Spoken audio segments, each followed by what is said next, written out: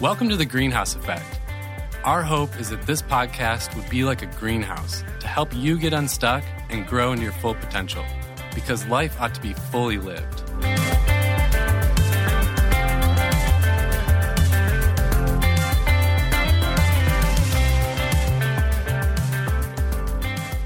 Hello, and welcome back to The Greenhouse Effect podcast.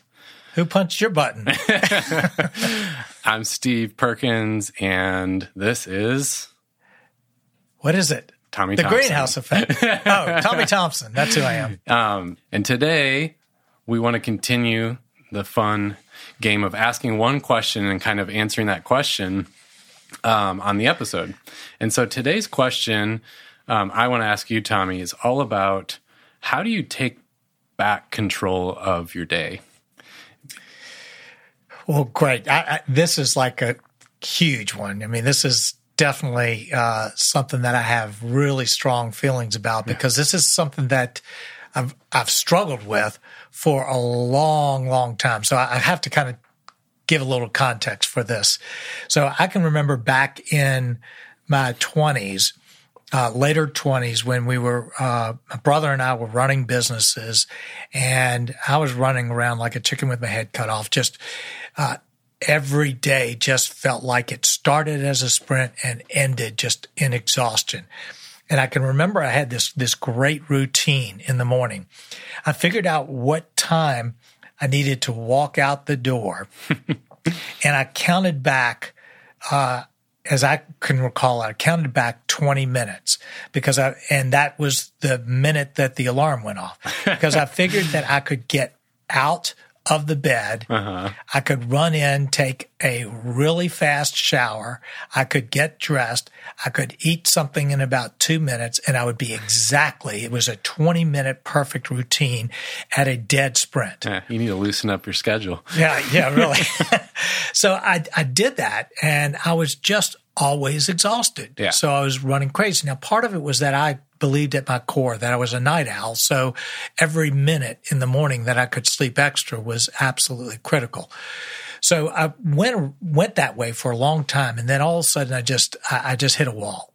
Life wasn't working, and I got desperate, and I was hungry, and I was worn out and exhausted, and nothing was working. Mm-hmm. And so for the first time in my life, I can remember I started getting up earlier. I started giving myself some morning time space where I could let myself settle, let myself think, pray, read, get myself set for the day. And I found everything began to look different once I did that. So I went through that for a long time.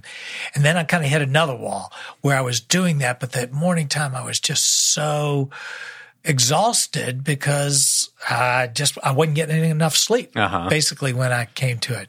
So then it takes me a little while to learn these things. This is like over decades.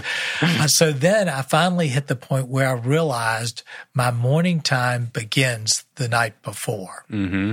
And that as long as I was going to stay up and waste my midnight hours and stay up till 11 and 12, wasting time on any number of things, I was going to be exhausted if I got up early in the morning.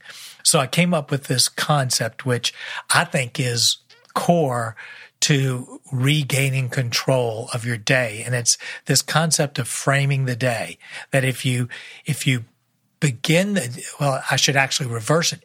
If you end the previous day well, you set the stage to begin the next day well, which then makes all the stuff in the middle work so much better. Yeah, so there you go, guys. Just go ahead and do that real quick. It's easy, right? Yeah. Well, that's kind of my question is, and this taps into my story a bit, because when our lives started intersecting, you were encouraging me to think about this idea of morning routine and framing your day. And there was that pushback that just happened naturally. Even though I was actually pretty receptive to the idea and I wanted to try it, right? Everything in me was kicking back going, well, yeah, easy for you to say now that you've kind of implemented that, but I'm busy. Like, I've got all these things and I'm a night owl and I've tried for years to get up earlier and I can't do it. I mean, at the time, I had tried so many different alarm clocks. I was actually on this one that was an app called like Math Alarm or something, where literally it gave you complex math problems in the morning that you had to solve to turn the alarm off. And then, or it would be simple ones, but you had to solve like 5 in a row correctly. And so the alarm is just going off for, 20 minutes while I'm trying to solve math, half awake. But yeah, I mean, what would you say to someone who's coming at this the way I was? Like, that sounds great, but that's so unrealistic. Well, I totally get it because that's the way I was. But you know what? The easiest way to convince yourself that it can be done is travel from the East Coast to the West Coast. Because the minute you do that, you'll be exhausted by 8 or 9 o'clock at night because it's midnight on the East Coast. You'll go to bed at 8 or 9 o'clock at night, and you're going to end up waking up at 5 o'clock in the morning refreshed. I love it. And you'll be thinking, well, that's not right because it's 8 o'clock on the East Coast time. So we can do it. The problem is that generally we're not desperate enough to do it. And it was out of desperation that I actually started to change things. So I remember when you and I first started talking about it, how your first angle was, okay, I really believe this thing about routine and having this time. I'm just going to do it in the middle of the day. And I thought, okay, well, don't think it'll work. Good luck with it. But because all my life I've tried to do it at some time other than the morning, it has never worked. And that's been my experience too. I always have tried some element of routines at different times of the day. And same thing, it never works because what I find is so many things crop up during the day that were unplanned. So even if I plan the day to have that space, it's totally botched by the time I get there. Well, and I realize that for me, once I get to that certain point, which is fairly early in the day, my mind starts racing. My mind's going really fast with all the things that I need to do and that I need to accomplish, and that I actually both can't operate well when my mind's going that fast. So the early morning time helps me to slow my mind down. But that if I tried to implement slowing my mind down once my mind got going quickly, it just wouldn't work. Right. And, on a similar note, the morning time is almost the only time when you have that kind of clean slate. Absolutely. And it's not every morning, I understand, but most mornings you do kind of have, especially if you got some good sleep, you have that kind of fresh, clean slate again where you're not cluttered. Your mind isn't cluttered with all the things of the day yet. Right. And a lot of this is almost like building the discipline of exercising. When you haven't been exercising, the first thing in your mind is I could never find time to exercise. Then the second thing is you do it and you go, this is absolutely miserable. There's nothing good about it. And then finally, with a little bit of time, you reach that point where you go, I can't live without this. Yeah. So the morning time routine to me is like that on steroids. It's 10 times more. It's become the most important thing for my overall mental, emotional, even physical and spiritual health is starting. It's the core. It's framing the day.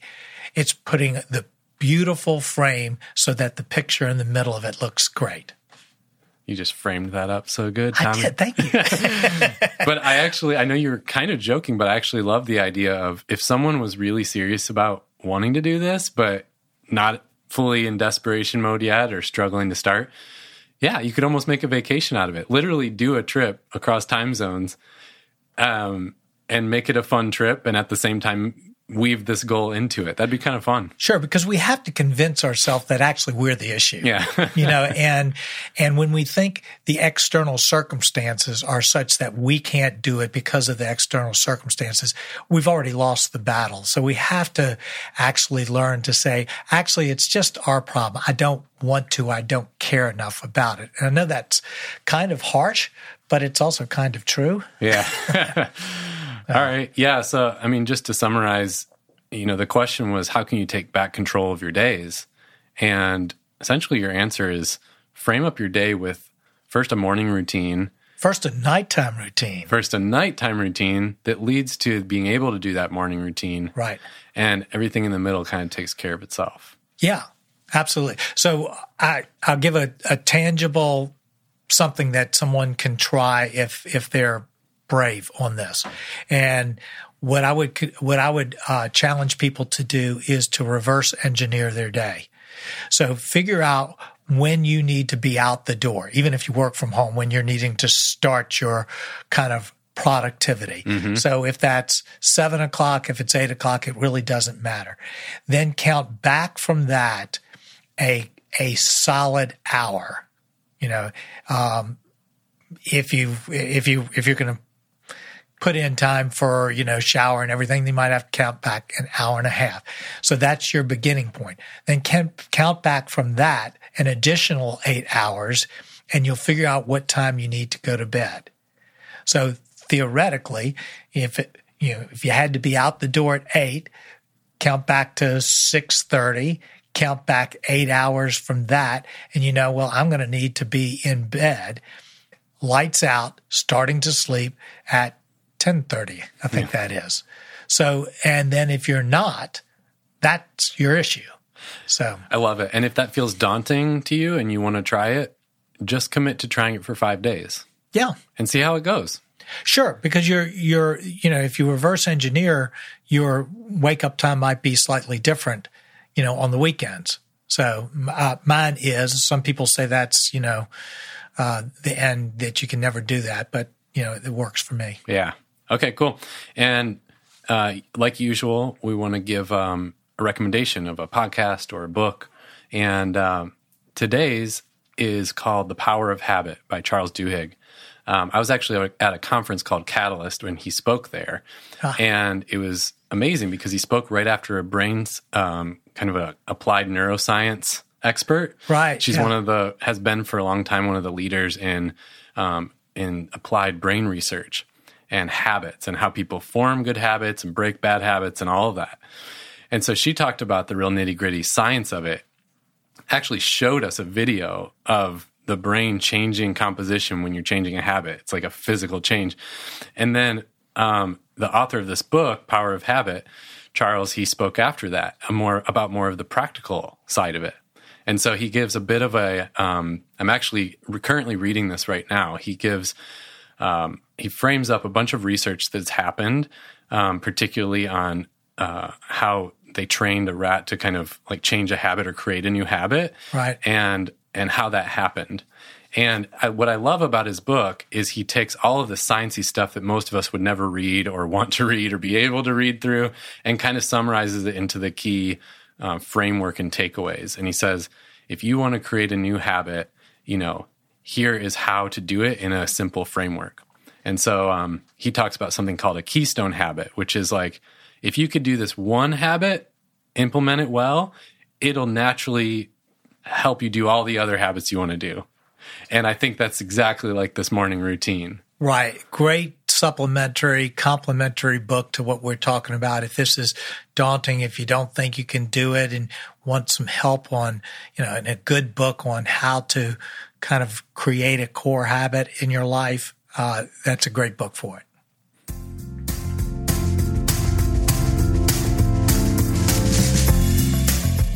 Here at The Greenhouse Effect, we are big fans of our friends at Belay Solutions. They are a company that provides virtual assistants and bookkeepers and social media managers. We want to give you a taste of what it's like to work with Belay from one of their clients. His name is Dave Richards, the CEO and lead coach for Elite Performance Associates.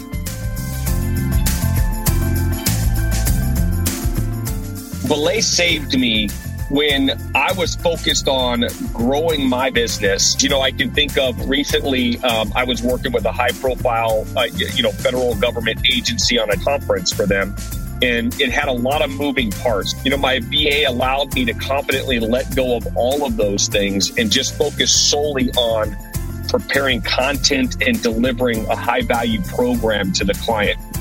Belay follows up with me. How can I give more? This constant prodding of, how can we help you more? How can we pull more from your plate so that you can do, what you're meant to do and what you're best at? If you resonate with any of this and you want more information, we have partnered with Belay to offer $200 off of your startup costs. And if you want to learn more about that or have a free consultation with a member of the Belay team, just click the link in the show notes or go to belaysolutions.com/next step.